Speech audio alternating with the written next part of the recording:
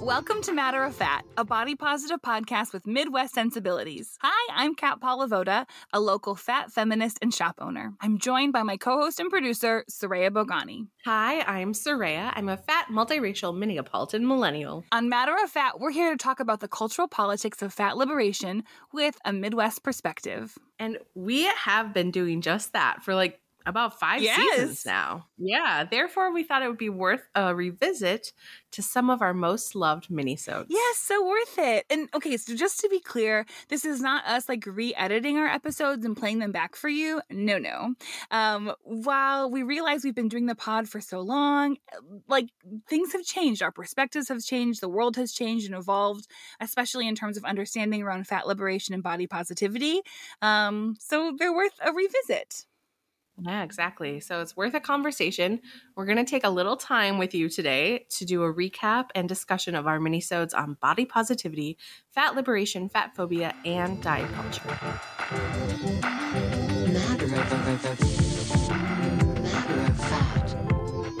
Some of you may have listened to these minisodes in season 3. For others, maybe you're like, what are you even talking about? And I would say, whichever camp you are in, you're in the right place right now. Even if this is your first episode you've ever listened to, welcome. And this isn't a bad place to start necessarily. It may be a little confusing because we're off of our normal flow, right? We're not interviewing someone. We're not doing a fat dish where we just chat. We're not doing an actual minisode. So it is a little weird. Yeah, this is a weird episode for us, but an exciting one to embark upon. Truly, we did a really impressive job, if I do say so myself, of packing a lot of content into very, very short episodes. And that's not, like I said, that's not what we do. We're very chatty. Mm-hmm. We like to steal one of Kat's phrases, freewheeling conversations. I'm so glad you included that. We do. We've really moved into a lot of freewheeling convos here on Matter of Fat. Because of that, we're going to do a quick recap of each of those minisodes that we mentioned, what we still enjoy from those minisodes, and any changes or updates that would be worthwhile to explore in a freewheeling conversation. I mean, it's our final season, so it's nice to revisit certain parts of our project. And if you've been listening this season, you've noticed we've done some updates on previous guests and things like that. So we really see this kind of fitting in right in the spirit of this reflection as part of season 5. If you haven't listened to those minisodes, I think it might be worthwhile. Even though we're doing a recap and talking about some of these things, we got a lot in there. We sure that we can't did. Cover. No? Yeah. And I think that's actually, it's so interesting. And we'll probably get into this more, but so season 3 started off with these minisodes. They were the first things that Soraya and I recorded remotely. We had been recording in a studio at KFAI the whole season 1 and 2. And then when pandemic life started, we learned how to record remotely. So in one sense, I'm really proud of, for a lot of reasons, I'm proud of those minisodes.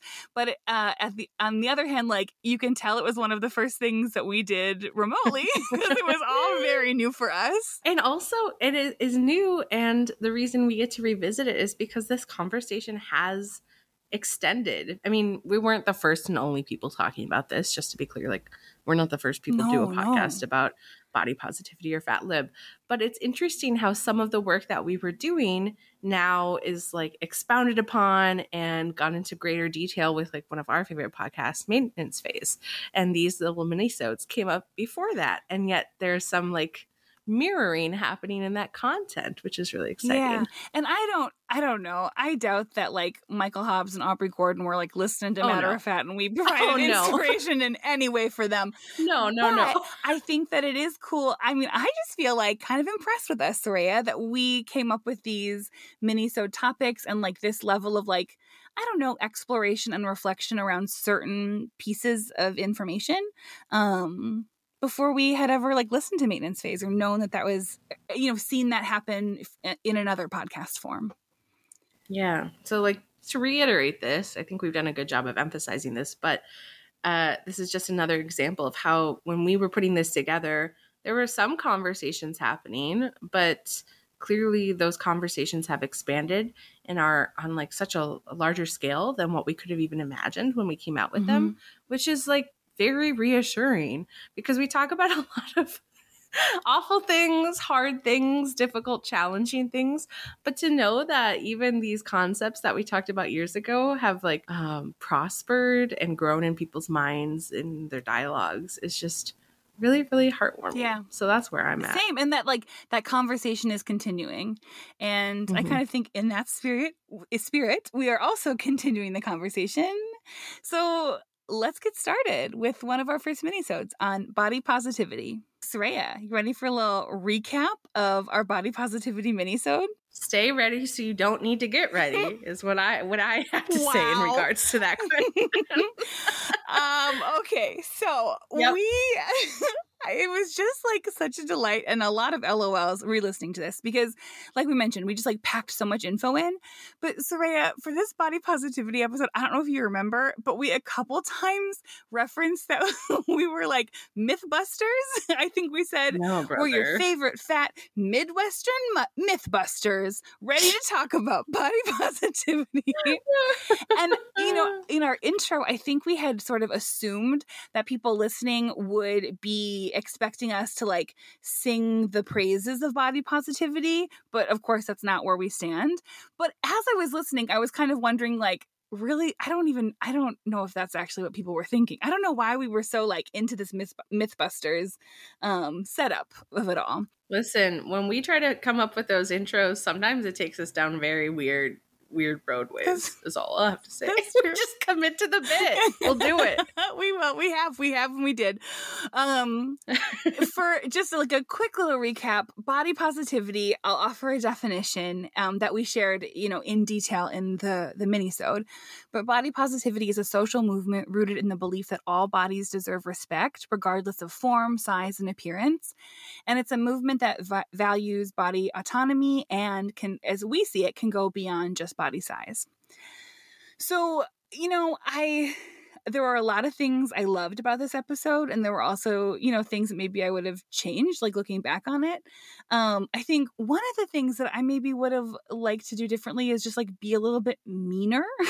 If that, like, I feel like that's the most cat thing you could say in 2022 versus 2020. Like, yes, absolutely. I guess like we spent a good deal of time like being skeptical and critical of body positivity, and also sharing, you know, the ways in which we think that like the movement has merit. Specifically, like, you know, well, at least at the time of recording, Soraya, you and I really saw body positivity as like a good entry point for many folks. Like, we saw people kind of coming into more like radical understandings about their bodies, maybe through body positivity, and then it being able to like move more toward fat liberation and also like appreciation of like intersecting identities and like, you know, other systems of oppression that are impacting people. Like all kind of tied together. I don't know. We had said, and I still believe this, and I'm interested to know if you do. We had said, like, get them in with the body positivity, stick around for the fat liberation, or something to that effect. And I honestly still feel that way. I'm wondering, do you still feel that way? I mean, I do. I'm curious what you mean by meaner, because meaner. Okay, so we sang the praises of body positivity in a few ways, and then also, you know, shared lots of cons. Like, it's been so watered down that it's essentially meaningless. It's incredibly commercialized. It lacks intersectionality, and it pushes everyone to like love our bodies, even if that's not possible or doable or desirable, you know? And I was like, when we talked about being Mythbusters at the beginning, I was like, ooh, buckle up for this scathing review that we offered. And I would have been a little more scathing, I think. I think I would have liked to be a little more, even more critical of fat liberation, a little more critical of body positivity in this episode. This took a real turn, this year podcast. That was a misstep. No, you're good. I agree. And also, like, I don't know. I think it is still an entrance point. And when we made those minisodes, it was really a primer for ourselves. Yeah. Like, honestly, we had been talking about the concepts for a long time, but we wanted to make it accessible. And like in the spirit of that, I think we didn't want to be too scathing and too harsh if that's where people were at when they were listening to it for the first time. That's a really good point. And hey, you kind of set this up. Like, I wanted to know something I did like a lot about we brought this into all of these episodes, is in the intro, we mentioned that we talk a lot about different things on the podcast. And sometimes we use words, phrases, or concept that might be unfamiliar or could use a deeper dive. And like, that's kind of how we presented the like, okay, so in this little mini-sode, we're talking about, the topic. And I really like that. I also remember like, early on in, I think it'd be season 1, like sometimes we would use words and like our moms would be like, what does that mean? Yeah. And we would talk more about it. And so I appreciate this idea of like taking the time to talk about some basics that we might, like we use words or phrases or ideas very just like matter of factly, and to consider that like other people just like might not know what's meant by that. So I appreciated the how we like went into things more in depth in these episodes. Yeah.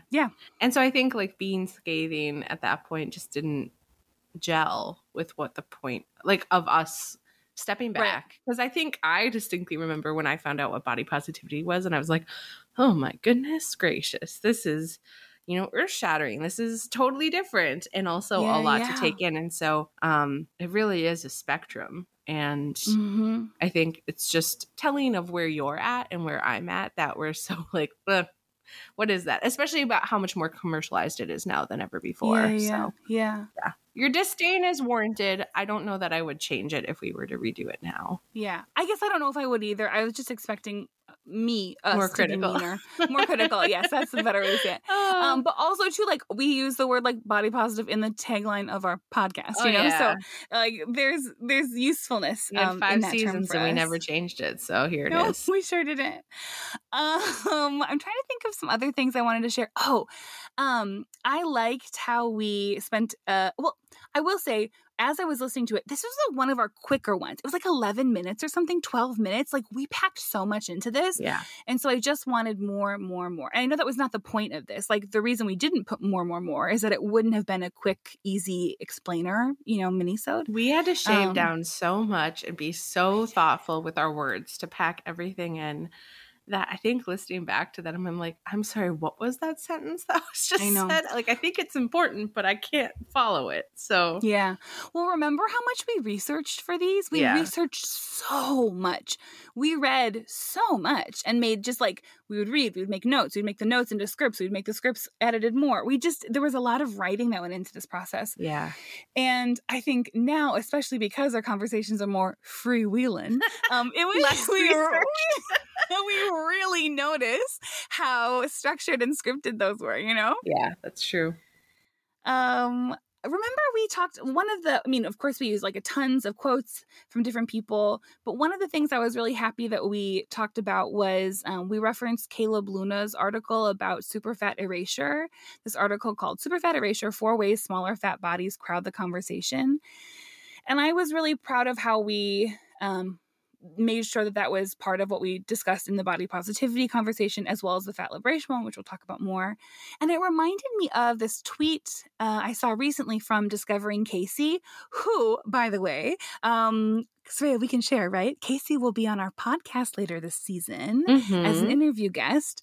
But they had this tweet recently that said, "Dear small fats, what straight-sized people did to body positivity is what you are doing to larger fat bodies, excluding them even in their own spaces." And I just really, I want to make sure that we're like continuing to bring that up and to prioritize super fat folks in conversations around fatness and any kind of body conversation. So that's something I liked about the mini-sode, and it just reminded me of literally this tweet that I saw the other day that I wanted to share too. That's kind of cool because we talked about making content that was evergreen or always useful, and the fact that at least still aligns with something that's important and true for us today is a hallmark of like our goals and our intentions aligning with that. So yeah, it's cool. I'm trying to think of the other things that I would like to change or add or amend. Oh, okay. I have 2 that I need to share before I move on. Number 1, I would like to amend how hard I was on these mini-sodes. Say it again, please. There was a time where I was like, Soraya, these are trash. How could we have produced such a thing? But I think time away from it and listening to them more, they really are very good. We shared so much information, and I think they were just a little bit like, we're fast talking, we're doing things, we're blah, blah, blah, you know? Yeah. But like, you know, and so there are some things I would tweak in that sense, but like the content covered, I still think was like really, really, really good. Yeah. So I would like to offer that. I know that's not really what we were going, it's not specific to this episode, but I did want to share that with Very you gratifying and our audience. Yeah. And also, there is a time, and I guess I referenced this already, but I have a quote here. I didn't realize I wrote the quote in the notes. I had said, I want to get as many people on this rad fat liberation train as possible, even if it means we get them with a body positivity and have them stick around for the fat liberation. And I wish, my dorky ass would have done like a toot toot. Oh no. Or like choo choo. I'm glad you didn't. Because of the train. Gosh. Because we'll get to this in some other episodes. I had some kind of fun sound effects that I think Soraya would have liked to amend. Heavy and erase. quotes around fun sound effects, folks. Yeah. Okay. So that is something too. Do you have any? Is there anything else that you can remember from the body positivity minisode that you would like to share? No, I think you did a good job of focusing on it's just more, right? Like everything we said was just a titch of everything else we could have talked about. Like as an example, I think we like mentioned body neutrality like in literally one sentence. And it's just like, okay, cool. I'll give it, you know, it would have been so nice to offer more. But there's like, you know, I think this is probably what, I don't know, is it bold to call this like aligned with journalism? But like, you know, when you're journalists are like telling stories or whatever, it's like you have to cut it somewhere, you know, like you have to focus in on your theme, because like if not, then you dilute all of it. And it's just like, what are you even saying? So I'm, again, like proud of what we did, and also agree more would have been really fun to explore. I guess this isn't specific to this minisode, but if you do give it a listen again, or if this is just helpful for framing it, it wasn't just us dumping information through the airwaves to you. We did have a structure to it, and I did like that we gave some suggestions at the end, or like ideas of how to like walk away from, because we did get a little mean. We got a little bit like, oh, this is awful, like this isn't a good time, like this is not actually what will help change the future in a positive way. But we did give some suggestions, and we kind of did that through all of them, because all of these topics are hard and can be despair laden, but what we've really invited people to do is like radicalize instead of fall into despair. So I'm so glad you mentioned that, because we did kind of keep like that sort of framework throughout all of these, and I think that sometimes like that's what's missing from some of these more like investigative reporting, or like, are we journalists now? Do we get to should I put that on my LinkedIn? I wish. I don't know. You can put whatever you want. Will you endorse me? Sure. Done. No. Will you, the listener, endorse Soraya? I'm terrible at Facebook. I'm not better at LinkedIn, but find me there and endorse me for journalism, please. Okay, you don't do anything on LinkedIn, do you? Or do you? Is that like your secret like place you thrive on social media? Oh my gosh, what if that's been my secret? I don't know. I go on LinkedIn every quarter. Cool. It's on my list to get better at. I don't know. I did. This is such a non sequitur, but I did have a conversation with a friend over LinkedIn chat, exclusively through the predictive text that it brings up. No. It was Martha. Hey, shout out to Martha. But like we just went back and forth for like 2 hours one day. That's so silly. And let me tell you, so this is all predictive based on like what other people's messages are through LinkedIn. Okay. It gets a little saucy. Oh. It was weird, the emoji choices that kept popping up, and like some of the stuff I'm like, what are people saying in the LinkedIn chats? What are these DMs really for? So wow. Interesting. I have so many questions. But much like many of our minisodes, so many more questions. I was gonna say, yes, exactly.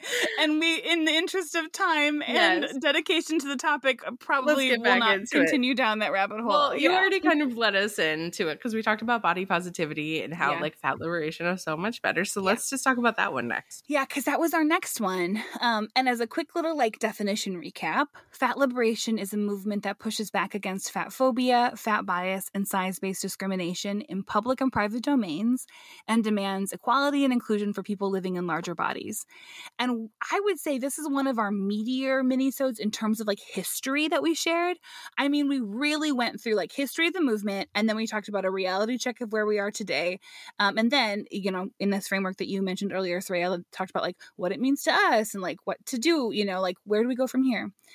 I like how we talked through lots of history. So like Soraya, you'll remember this because you, I think, were, of the two of us, responsible for like this section. Yeah. We talked about like the 1967 Fat in Protest. We talked about NAFA, the National Association to Advance Fat Acceptance. We talked in like at length about the Fat Underground and Judy Free Spirit and Sarah Fishman, aka Elderbaron, aka Vivian F. Mayer. We talked about Lou Lauterbeck's article, More People Should Be Fat, in the Saturday Evening Post. Mm-hmm. And then we kind of, you know, it was like, whoop, well, and then the 90s. And then there's bloggers and activists and academics who are engaging in fat studies. And in 2009, the Fat Studies Reader, edited by Sandra Solovey and Esther Rothblum, came out. And so I think it was cool to dive into that. I would also say that, like, I'm sure we left stuff out. And we said that. We're like, this is a very, like, U.S.-centric look at this. We're, of course, leaving things out. I'm just probably convinced we left a lot of things out because, you know, history prioritizes, like, white people doing stuff. And while that's not everyone, you know, that we looked into, it just feels like there's just a lot that was missing. But also, like, I don't have an idea of how we would have done it, like how to include everything. So it, again, is like in the spirit of much more to be unpacked here, you know? Mm-hmm. I guess one bias that we have is that we kind of ended that timeline at like our consciousness around this history. Like if you go back to Tumblr, like we talk about it so much in other episodes and interviews about Tumblr and people who were really on the scene in like 2012, 2013, like, and on and on and on. And so I think that's kind of maybe where we left off. That could have been helpful to dive into more, but because we feel like we've talked about it before, or it's so much a part of our stories, as a matter of fact, that we didn't really dive into it further. That's a really good point. That's a really good point. We spent a lot of time talking about the Fat Liberation Manifesto. I fucking love the Fat Liberation Manifesto. I was just saying, we did that because you love it. I mean, I don't dislike it. I think it was really helpful to look back at that and see just how accurate it is till today. Yeah. But like, you really love it. So we spent a lot of time on it, which was good. We did. I mean, short of me just like reading it all in full. We didn't do that, but we got pretty dang close. Like lots of parts. We sure did. Lots of parts. And then we talked, you know, like, okay, here, this was the language used and like how this is just as accurate today as it was then. Say a part.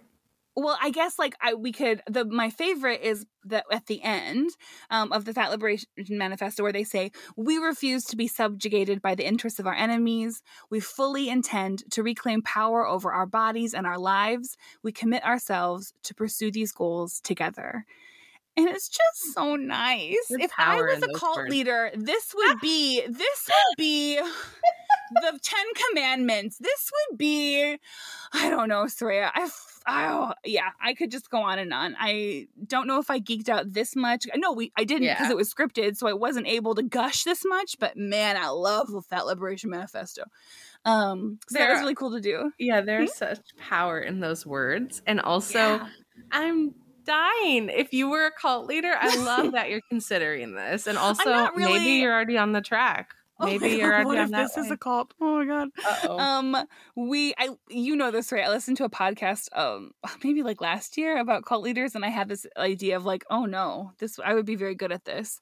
I don't think I'd use my powers in those ways, but okay. But why is it that I've been asking did I not tell you about this? And like all these professional environments. Oh my god. I've been asking people like, what cult would you join?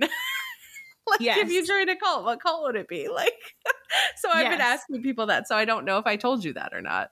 I think, okay, remember when you and me and Lindsay had pizza that one time? We were Yes. talking about this, and I actually think I will not say my response on the Okay. podcast because I feel like my FBI agent would not be into that being shared publicly. Oh, and you know what? I can't wait What? for this episode to be played on a Netflix documentary. Cannot wait. Finally, I the don't think so. exposure we demand and deserve. Just kidding. Oh my God. Speaking of Netflix, Mhm. something I love about this episode, and honestly, I think like Almost every her, episode.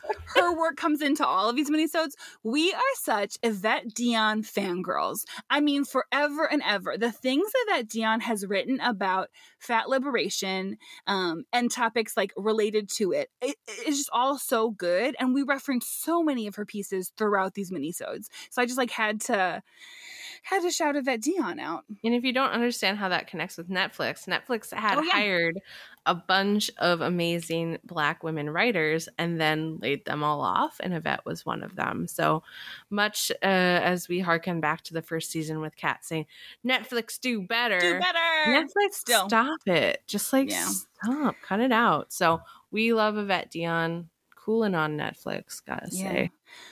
Something I think would be also helpful to mention, like all of the stuff we referenced that found its way into the minisodes, we have in our show notes. I don't know if they made it into the show notes that like you might see on Apple Podcasts or Spotify, but if you go to our website, it's truly like there's just like a, you know, for more information kind of reader that we've put together for everyone.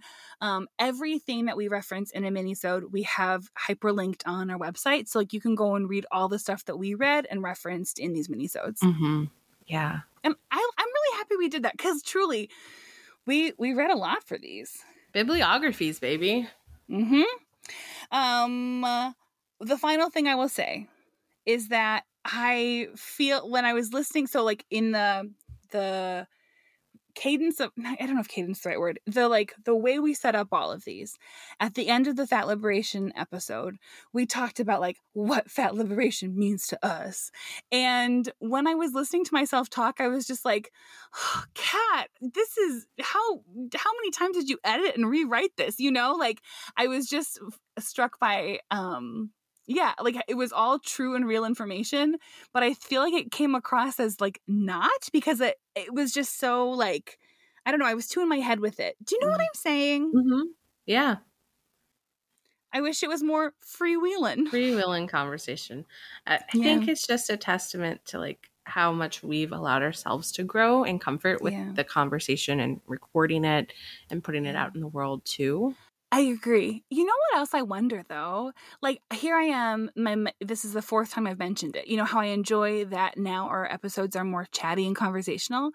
But I wonder, you know, there might be folks listening right now who are like, oh, I miss how much like more concise things were, how much more clever your jokes were. Oh, let's never say that any jokes have been clever ever. Well, you know, I you know, it's very possible that like just because that's what I'm attracted to right now for our podcast and just kind of podcasts in general, that doesn't mean that's like what other folks feel too. So I guess I just want to like, you know, name that like I think that like all kinds of people like all kinds of different things. And so, yeah, I'm sure there are some folks maybe who would prefer the way we came at these episodes than the way we do now. Yeah.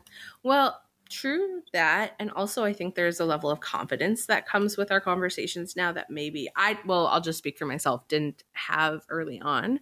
Not necessarily with these minisodes, a little bit, because this was a new way of capturing our conversation. But I don't know, dude. If we didn't have it scripted out before, I felt like I was going to misspeak. I was going to harm people. I was going to say something wrong. And apparently not worried about that anymore. I should be. It's not that I'm not worried about that, but I feel like we've done it enough that I feel comfortable enough with you and our listeners that I think that confidence comes through in the conversation, even if it isn't as polished. as it once was. Yeah, I think that's a good point. And also, Soraya, where my mind goes, and you may edit this out if you want to, Uh-oh. I just feel like season 5, this is what happens when both your co-hosts are on anti-anxiety meds. Like, stuff just, we just give less fucks. We're just a little more chill. And you get what you get. I like how you're giving to the anti-anxiety meds, but also like a whole ass pandemic happens. Yeah. And like so many other things where it just I know.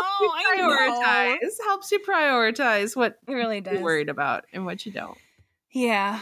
Well, you said something before that I even forgot what it was now, but it reminded me of something that I think we might get into with our next mini-sode. What a teaser. Okay. What an interesting segue. I know.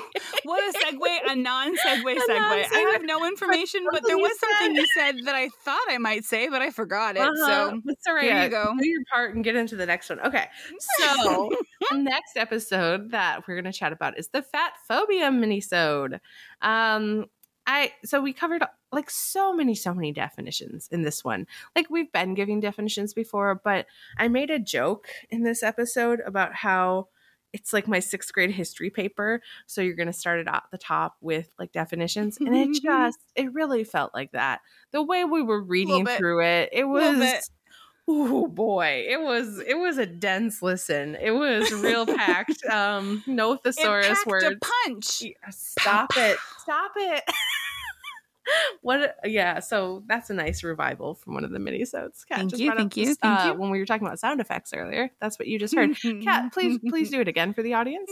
No. It's been done. It's been done. I talked over it though. Oh no, I said that it packed a punch, and then I said pow pow, like it was a 1-2 punch. Yeah, thank you. Pow pow. Oh wow, good sound, good storytelling. I love it. Thank okay, you. Wow. Okay. No, but it's better than my definition usage, but it's still helpful because we covered so much. We gotta share. Like I think, in terms of these minisodes, I think it was essential for us to share definitions. Although it's like a little dry, it's like we gotta let people know how we're coming at these topics. And I think one of the ways to do that is to just like be clear about like here's how we define this thing. Mm-hmm. Yeah, especially when things change too. So why don't I start with a little recap on a little glossary moment here with you all. So we consider that fat phobia is the fear and dislike of fat people and the stigmatization of individuals with bigger bodies. We did do a little bit of like untangling of that and like other words that are associated with it. So we talked about weight stigma and how sometimes that and fat phobia can be used interchangeably. But like we also want to talk about sizeism. So sizeism is more of like, I'll just give you the definition. It's defined as prejudice or discrimination on the grounds of a person's size. So we think about sizeism as the umbrella under which fat phobia and weight stigma, which like refers to negative attitudes and behavior made towards fat people, those live under that concept of sizeism. We also talk sizeism can be more than just like our body size, like our weight, basically, right? Yeah. So it could be height, stature, muscle mass, skeletal size, just to name a few things. And so like fat phobia and weight stigma are forms of sizeism, but to your point, Kat, sizeism extends beyond fatness. Yeah. So like think about that. I think we covered that in a minute. Like we just ran through those definitions. But it was really helpful, especially, so this is something that like I would actually amend now, is that when we did this, we titled it fat phobia because it's the most common usage of that consideration of like fear and dislike of fat phobia. But since then, and after reading, Aubrey Gordon's work and just thinking about it more, I don't really use fat phobia any longer. I use anti-fat bias because it isn't like a psychological condition. It is a systematic and like individual choice. And so kind of removing it from that, I don't know, like medicalized term to some extent when you think of a phobia, I think makes more sense for me. And I don't know. How do you conceptualize it now, Kat? I like what you just shared. I find that I use both terms. Okay. But I think, and I think part of it is because like fat phobia is so generally used, like it's still very much used and understood. But I think one of the reasons why, I think there's multiple reasons why saying anti-fat bias instead makes a lot more sense. But one of the reasons why I like it is that I feel like it's more like in your face, Mm-hmm. And it's like, by that, I guess I mean to say like, I think it probably is easier for people to think like, oh, maybe I do have some bias versus like, oh, maybe I do have a phobia, Yeah. Like, I think it makes it more just like, I don't know. I don't feel like I'm explaining this very well, but like I feel like it might be easier for someone to not only understand what anti-fat bias is getting at, but also perhaps reflect on like how that might be inside of them. I just think that people like to think like, oh, I have a bias feels a little less scary than trying to say like, oh, I have a documented phobia, which again doesn't really make sense either, in that way either. So yeah, I think that were we to do this again, I would definitely be down for amending the title and focusing more on anti-fat bias than fat phobia in our language usage and discussion. Yeah. Given a solid definition of it, as opposed to me just trying to muddle my way through why I like it better than. No, I think it's good. And actually, I think in these show notes, maybe we link a piece that I think Aubrey Gordon talked about this in her book, but there's a piece that I read recently and I was like, oh yeah, this like really puts this into perspective. And I was reading the piece and I was like, this just aligns with things Soraya has been telling me for a long while here. So maybe I'll try to find that and link that in the show notes so someone else can read, more information about that. Because again, we don't have time to go all the way into it here. No, but we want to touch on the things that we would like to, if we had time to redo them, or thought that would be useful for everybody else. But okay, let's talk more about what we did like. I don't know why it was so charming to me in our minisodes. We referred to some of them as a little treat for your ears, which I just find very endearing. I just think like, I don't know if it was me or you who said it, but the way we popped out with it was just kind of silly. And that struck me too when I was re-listening to these. Yeah. And even though it was chock full of glossary terms and read like a bad sixth grade report, no, a good one, a good sixth grade report. We did still have a little fun with it. So I appreciated that.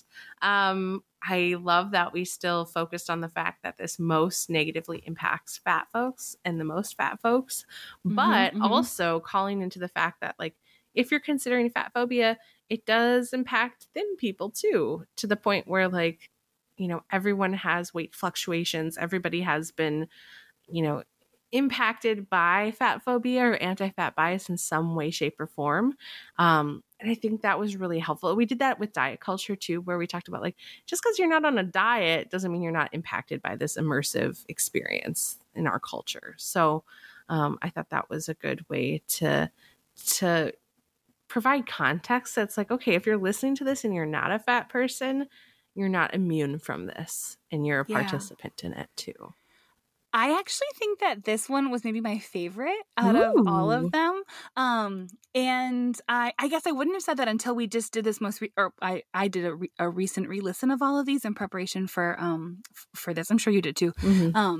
And I think this is my favorite. And perhaps it was because there were little things we said that I kind of forgot about. And that is one of them. Like we really made sure to say, even if you're not fat or haven't been fat, like fat phobia negatively impacts you as well. Because it's like the water we're swimming in. It's like, how our culture is set up. So like, even if you're not fat, this like, the fear that some folks have of being fat, like that got in your head because the culture we have is rooted in anti-fat bias, Exactly. And so I was so glad that we mentioned that. I'm glad you brought that up here too. Yeah. I guess another thing that I'm really proud of is that, again, like this conversation has continued to grow. And so some things like Sabrina String's work from the book Fearing the Black Body, I think are really well known now, at least by people who care to talk about this and understand body liberation and things like that. But at the time, that was a newer text.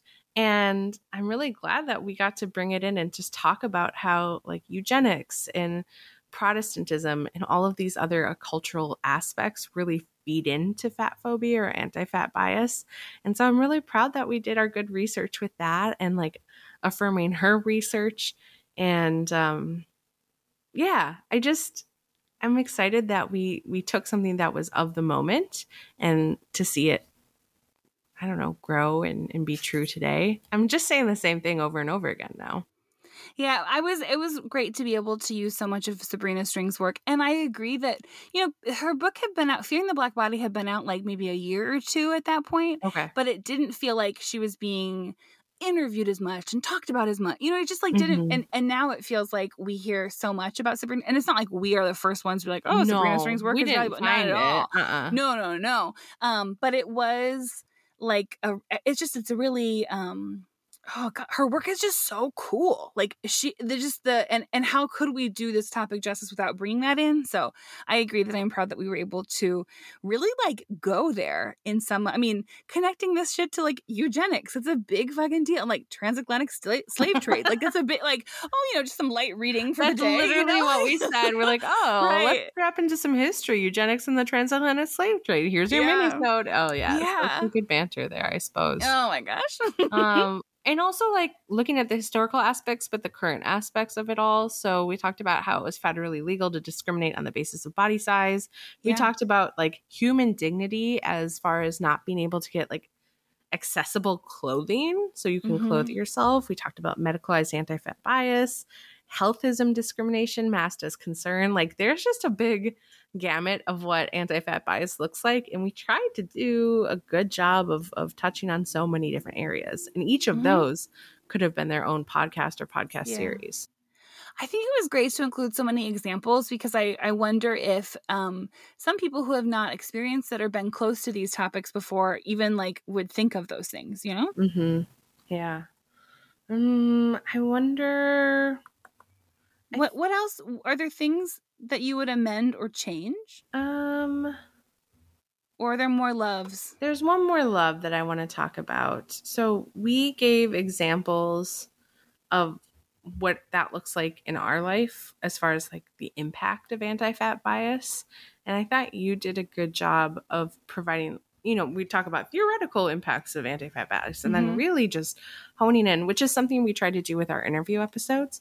Yeah. But your example was really, I don't know, we were talking about Fatitude, the movie, and how you were really struck by all of the messaging. So they just did this reel of one image after the other of like kids' cartoons and movies that are really harmful in portraying like fat people in a really negative way. And you were just talking about, that's just something that I, like a sponge, soaked up, internalized, and have been carrying with me ever since I was a small child. And like, think about how toxic and harmful that is. Yeah. Yeah. And just like to think that that's still like, no, in all the work I'm doing, like I'm still not immune to those things. I don't know. It just, I think if I let myself go there, I recognize just like how deep these things are embedded in each of us and are just like, just part of the fabric of just so much of what we've experienced in our lives. Whoa. There's just, it's a lot. It's kind of heavy. And also, that's, I guess, how I feel. So I'm glad that example hit. Yeah, it was good. You did a good job. You know what you didn't do a good job with? What? Pow pow.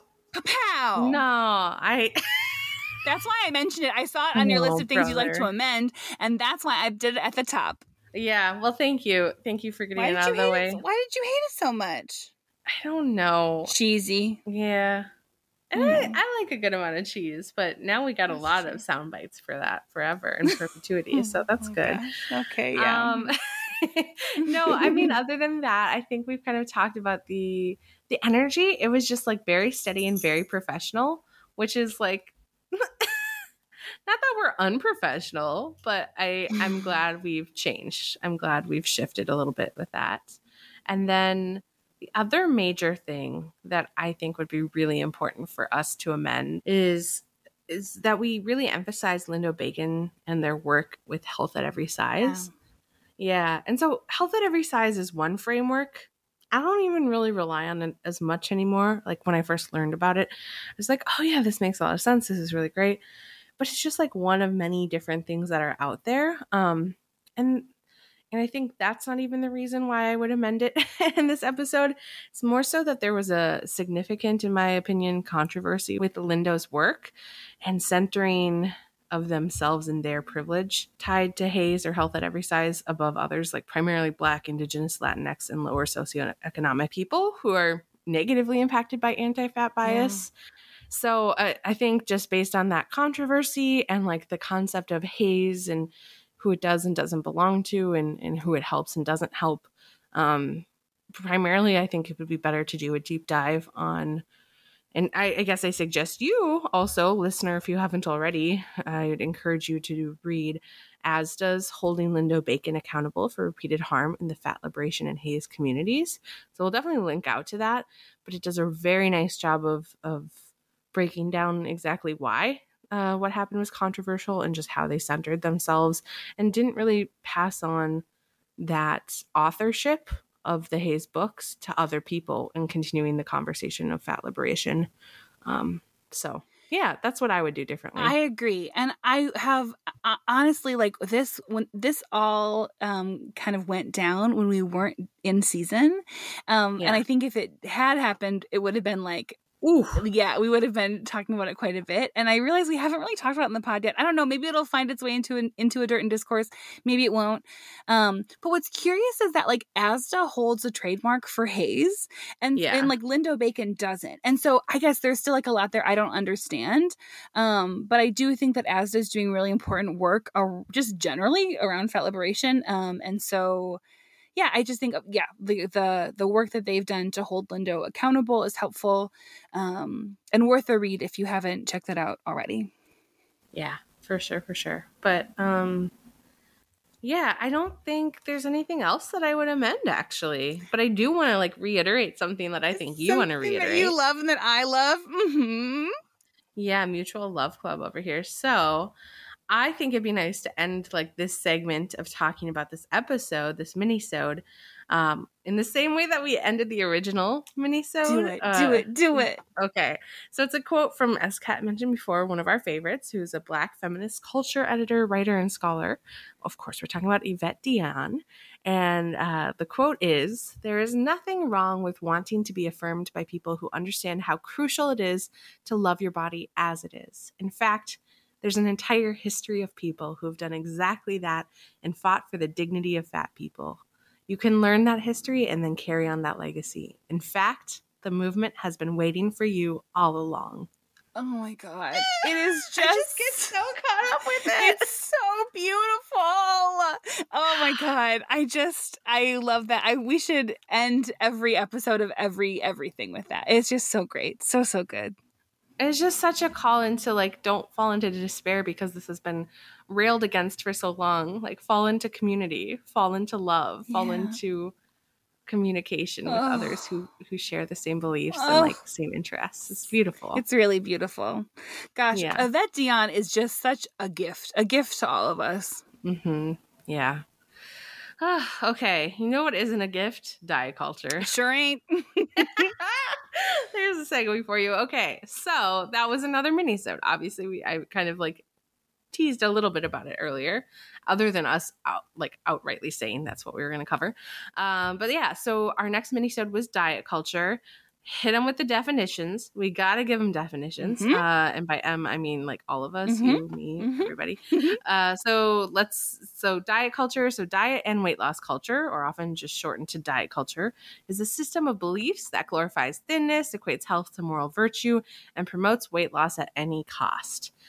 So we talked a little bit about that. We also, my favorite part was going through the history of dieting and just like how dieting has popped up over and over and over again. We went there and you researched so much for that and you came with all the wild facts, Soraya. That was such a fun and like silly but also like helpful context for that mini-sode. Yeah, and also like there's so much more. And like a lot of other people have done that research too, but Wow, humans just love to stay dieting and love to like bring back the same nonsense over and over again and like never learn from our choices. Are you going to talk about Hot Boy Summer with our like potato and vinegar eating Lord Byron, was it? You stole oh my God, you stole it. I was going to ask you if you remembered about a Hot Vinegar Boy Summer. That's what I mean, how could I forget? That's like the main thing I remember from that, like of all of the diet people and things that you shared, that's the one that I will never forget. Okay. So what are we even talking about? Does anybody know? If you listen to it, maybe. Okay. So one of the things I talked about was Lord Byron and how he was just like the it boy of the time. He would for sure be an influencer these days. But like his whole thing was being very pale and very thin. And that was just like romanticism. People loved that. And his whole thing was that he would like eat and drink vinegar or like vinegar soaked potatoes just to keep his very, very slim visage. And you know, gross, but I do want to do a little BTS. So I originally wrote that Hot Vinegar Boy Summer line, but Kat delivered it really, really well. So I didn't realize I was the one who delivered it because that was all you. I know you delivered it and you did a great job with it. Yeah, I think it played really well. I think that's one of the great examples of where we'll both write a joke or like we'll write a joke, but then the other person, it's suited to like what they're saying at the time. Yeah. And so it just rolls with it. But I am proud of that one. We did. I mean, I don't think we're like comic geniuses here, but I do think that we throughout the years of scripting these things, we have had some fun little LOLs. Honestly, I get my dad more and more every year because he'll say stuff. I'm like, that's really not funny. He's like, yeah, but I like to make myself laugh. That's true. That's us, you and me, just laughing at ourselves. Shoot. And if you're laughing too, dear listener, thank you. Bless you. Oh man. Okay, so yes, we did that. We talked about Kat made me not do all of my research, not share all of my research because it was a mini-sode. We needed to cut it down. So much. It's so much research. So we just like zoomed through time and space. But I brought some fun facts back that didn't make it into the episode. Oh my gosh. Yeah, if we want to do that. I don't know if we want to do that. Okay, before we get into it though, maybe I'll save it and we'll see if we want to do this a little bit later. But I will say, so we did examples of history. What else did we talk about? We talked about like what you can do instead of being consumed with dieting and reducing beliefs. Yeah. So we made it actionable. And then like, I don't know, I just, at the end of it, I shared an example that I thought was profound, mostly because it's my example, but about how once you recognize weight loss culture, once you recognize how it just like we are immersed in it, you can't unsee it. Yeah. And so my example was about, you know, as a young kid, I didn't know how to read. And then all of a sudden when I learned how to read, I'd look up and see all these billboards around me and be like, oh, people have been communicating the whole time. Mm-hmm. It's been here all the time and I just didn't even realize it. And now I know what to look for and now I can't unsee it. Yeah. And so I think that's what it was for us with this mini-sode was like, how can we just like really put some concrete examples together of what diet culture looks like and like how everybody can start to recognize it and decide what they want to do for themselves in regards to it. Yeah, because it is just like all around us. It's sometimes hard to notice it. And I think we don't need to do it now, I guess. Go listen to the mini-sode, y'all. But just like a lot of, I think, wasn't there like some research from Reagan Chastain that we really utilize, or some words from her that we really, really utilize, like diet culture does this and this and this, and it just felt like good examples. Yes, it felt like I don't think we need to. I think, but I like that, and I think that like that would be good if what we're saying, dear listener, sounds interesting to you. Head over to that mini-sode. Oh, and Soraya, we should mention that this mini-sode, so like the first 3 we recorded as the very first part of season 3. But by the diet culture mini-sode, which came out much later in the season, along with some other mini-sodes, but the other mini-sodes weren't as like Fat Lib 101 kind of deals like these were. By the time we got to this mini-sode, we were a little chattier. Way chattier. Which I enjoy. You noticed that too, right? Yeah. I put it in that bullet point, baby. I didn't even see. Oh, it's the first one. You got so many bullet points here, babe. I'm just like, oh, okay. You did say that. Sorry. Stealing your points.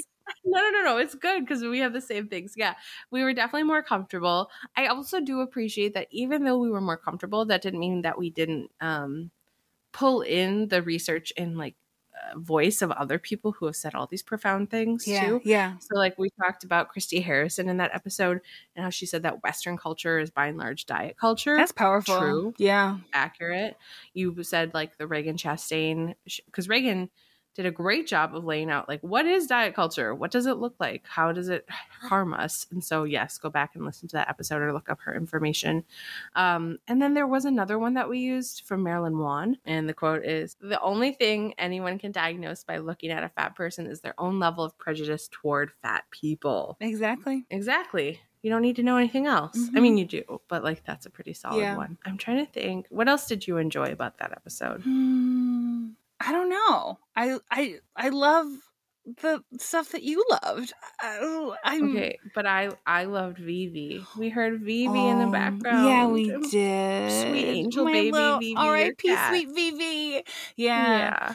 Ever since she would just get so loud when we were recording sometimes, just like really freaking loud. And now you experience that with Bogart a little bit, where it just like something just like gets in him and he's just like noisy for a little while. And the same with Vivi. She would just like and also I record in my closet very often, so she'd come by the door and just be like, "It's bedtime. What the fuck you doing? What are you doing in that closet, ma'am? Get out!" So loud. Yeah. But like I so loved hearing her because it was just like a little memory of her and our time together with little Vivi. So that's something I wouldn't change. No, in that episode. That's sweet.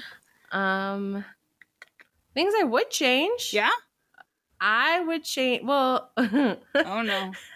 Well, maybe it's more. You said au contraire at one point. Au contraire. I was like, wow. And you said bold. A new catchphrase? Bold to introduce that at the end of the season here. Right. Like, I can't just say it once and be okay with it. Oh, wow. Your catchphrases are necessary in every episode, almost every episode. So like an example, this isn't a catchphrase, but you did bring up Noom through many episodes, including this one. I fucking hate Noom. I know. Yeah, so that was consistent, at least in this. I guess something else we could have gone further in, like at one point I talked about how there's like all of these moral aspects of dieting and like the religious context of that. I remember us like saying explicitly, that's a whole nother podcast. Yeah, so I think that would have been interesting to go into more of.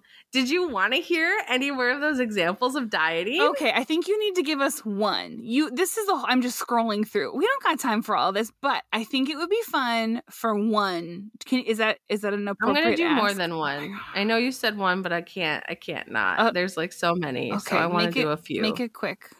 Oh, come now. All right. So this is a quote. So the year was 1903, right around the time big insurance companies began rating policyholders based on their weights. Horace Fletcher, an art dealer in San Francisco, was too fat to qualify for insurance, so he invented his own weight loss plan. He lost 40 pounds by chewing every mouthful 32 times, or once for each tooth, and then spitting out the rest. Later, he refined the Fletcher method to chewing until the food is completely liquid, or at least 100 times. He took pride in the fact that he only pooped twice a month, and his was no more offensive than wet clay and had no more odor than a hot biscuit. What? Okay, there's just like so much there, and I don't know if I want to go into any of it. Oh my God, pooping twice a month and being proud of it? Excuse me, some fiber? What is happening? Oh my gosh. But the thing that gets me about this, and this is indicative of all the things we talked about, is that it's still like advice that pops up now. So like I swear on Instagram Reels the other day, I saw a woman talking about how she chews her food 45 times every time she takes a bite. Yeah. I mean, Horace would be proud. I don't Gross. doubt that like chewing my food more is not a bad idea for like digestion and things, stuff like that. But like, oof, not 100 times, not liquefying it. That's not it. You know what this kind of reminds me of? It's not the same, but it feels reminiscent of this. I think it's like this like Kourtney Kardashian quote that gets like spread around, or the like audio where she's like, I don't want to eat it, but but don't you just love to smell it, or something like that? Yes, that's the kind of imagine. Yes, imagine it. Blah. Gross. Yeah, it's gnarly. It's gnarly. What's another fun one? Okay. Go ahead. You go for it. That one you have highlighted in here, I thought was one of the most compelling things that you shared in that episode. Yeah, so maybe even though we talked about it, it's worth it. Just to emphasize it again, I will. You know what, Kat? Yes, I will give in. I will only share that Horace Fletcher bit, and then I will reshare this one for you. So there you go. Compromise. Compromise. That's how we've made it all the way through. Just constant coverage. Okay, so the quote that I'm going to reiterate from the minisode is that a British study completed in 1950 had 2 groups of people overeat for a week. Thin people's metabolism raised when they overate to burn off the excess calories. Overweight people's did not rise, leading the researchers to conclude that, quote unquote, diet advice is heartless and out of date in 1950. Yeah. Woof. Mm-hmm.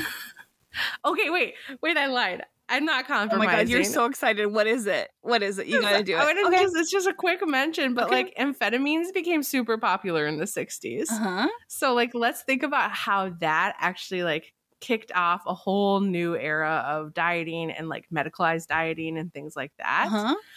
And I think that is important because I'm not going to give you any more fun facts. But at the end of the minisode, I talked about how like the future of diet is probably in future of dieting, I should say, is probably in 3 trends. So nutrigenomics, how food impacts like us on a molecular level, our genomic level, prescription drugs, and more governmental intervention in the food supply. So like that was kind of where we left it off, and like. Yeah, it's truly going that way. I think about Instagram, I think about social media and all the things that are offered to me, and they all do follow into those areas, except maybe not governmental intervention in the food supply. I would also say there are more like wellness initiatives in diet instead of dieting and reducing. So like, for example, Noom and its rebrand from weight loss to now it's goal setting and wellness. But it's still weight loss once you pay to get into the thing. Exactly. Or like there are 14 plus FDA approved weight loss drugs that exist currently. So that does align with that prescription drug outcome. But like the side effects of those are really, really bad. And I would also say that the governmental intervention in the food supply, I don't think aligns with it because at least our government doesn't really care about safety for women, children, or the environment. And so I don't even think that governmental like intervention in the food supply is particularly likely. I don't think this is that, but it feels aligned with that sentiment. Like what, there are some states in which like soda is taxed. So like you pay an extra tax if you're getting soda versus if you get like a water or a juice or something. Do you think that aligns with that?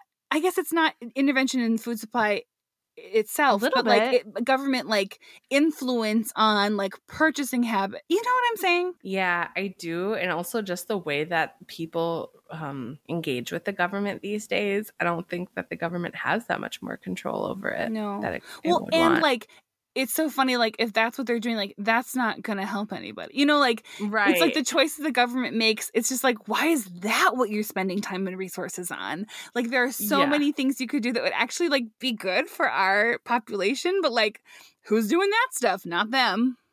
Oh my gosh. And yeah, and I think we've talked about that in a couple of these minisodes. It's just like the indicators of health. Yes. It's not just food. No. Right? So like if we're going to talk about governmental intervention, it's not the food supply. It should actually be in like other basic needs that people have, or the way that funding goes towards getting people, out of food deserts, or their health and safety in other ways. Yeah. So it's just better neighborhoods. Yeah. Well, it's just like, I mean, our country's so good at just like making it like sort of an untenable scenario and then convincing us that like we are responsible for our own issues and problems. And that's like, I don't know, if that's not the most American thing, I don't know what is. Individual failings. It's on you. It's your fault. Do better. Do better. Do better, America, but not in the way they're telling us to.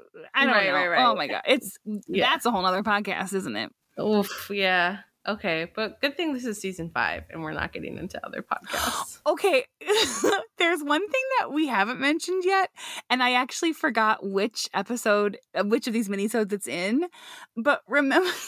there's a point at which you're like, yeah, just stay tuned. Just listen. We're very fun. Do you remember that? Oh, yeah, I do. Which one was that? Oh, I don't remember which one it is. I just remember writing it and then being like, what the heck? Who says that? Also, Who like- writes that? like- First of all, who says that? And then I think I made a quip saying like, yeah, if we say it, you know it's true. So silly. So silly. we're very fun though, Kat. Yeah, I know. I would write that down and then say it again. I think we're fun and we're having a fun time. Very fun time.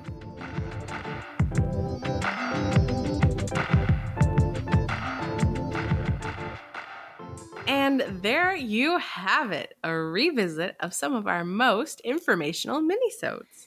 From your fave fat Midwestern Mythbusters who are very fun, coming in, packing the punches, pow pow, with the minisodes.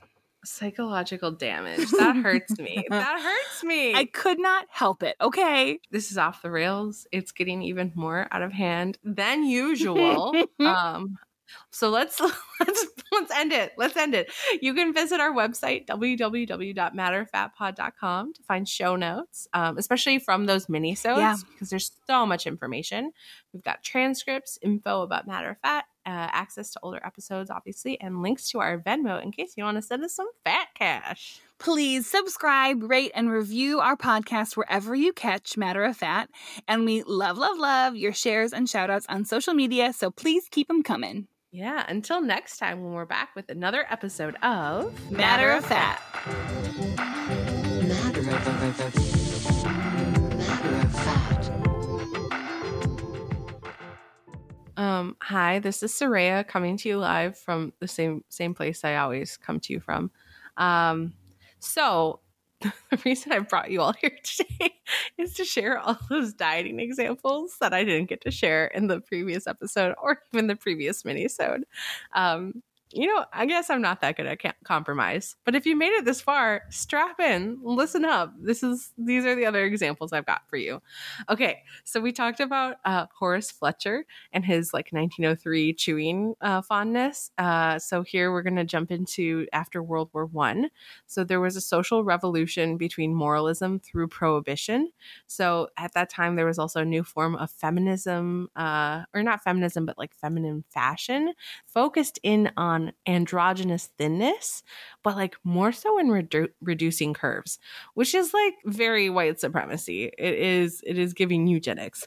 But magazines geared towards women and companies started finding ways to really enforce those beauty standards and have people pay for them. So they started selling bathroom scales, chewing gums, and pills that had really ill effects, even of death or going blind, but also in effort to enhance your metabolism. At this time, cigarettes were advertised as health aids.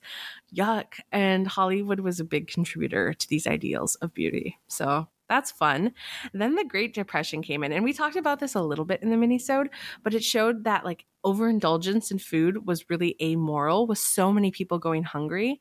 And so this belief of fatness was really equated with eating and eating in excess. And this came in the form of even more diet aids and more products on sale, and an increase in laxatives too.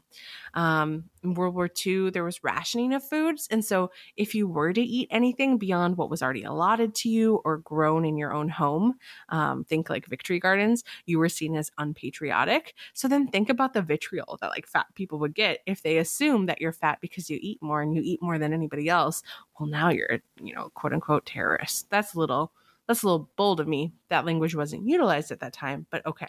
Anyway, so, all right. No wonder Kat made me go so fast through this. We're not even speeding through the decades yet. So in 1943, the U.S. federal government issued its first guidelines for good nutrition, recommended that everyone eat from the following 7 food groups every day: vegetables, citrus and salad greens, potatoes and fruits, milk and dairy, meat and poultry, bread and cereals, and finally butter and margarine. These guidelines were and always are important in that they help determine school lunch programs for the hungry, which crops should be raised, subsidized, etc.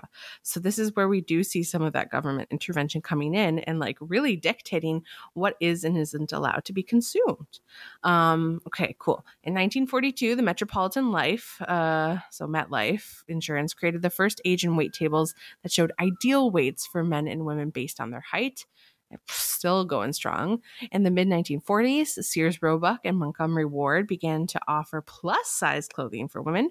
The notation was a standard size with a plus mark after it. So an example would be like size 14 plus. In 1949, doctors formed the National Obesity Society to understand the causes, consequences, prevention, and treatment of obesity. But then that year later is that British study that we talked about. Let's see, what else? We talked about this in the mini-sode, but like Weight Watchers was created in 1962, and they originally used a diet designed for cardiac patients by the New York the New York Department of Public Health. Like, solid business move, still paying off dividends for them. And here we are. Thank you for letting me take up your time and really talk about all these other diets that I found out about. That's all. Thanks for listening.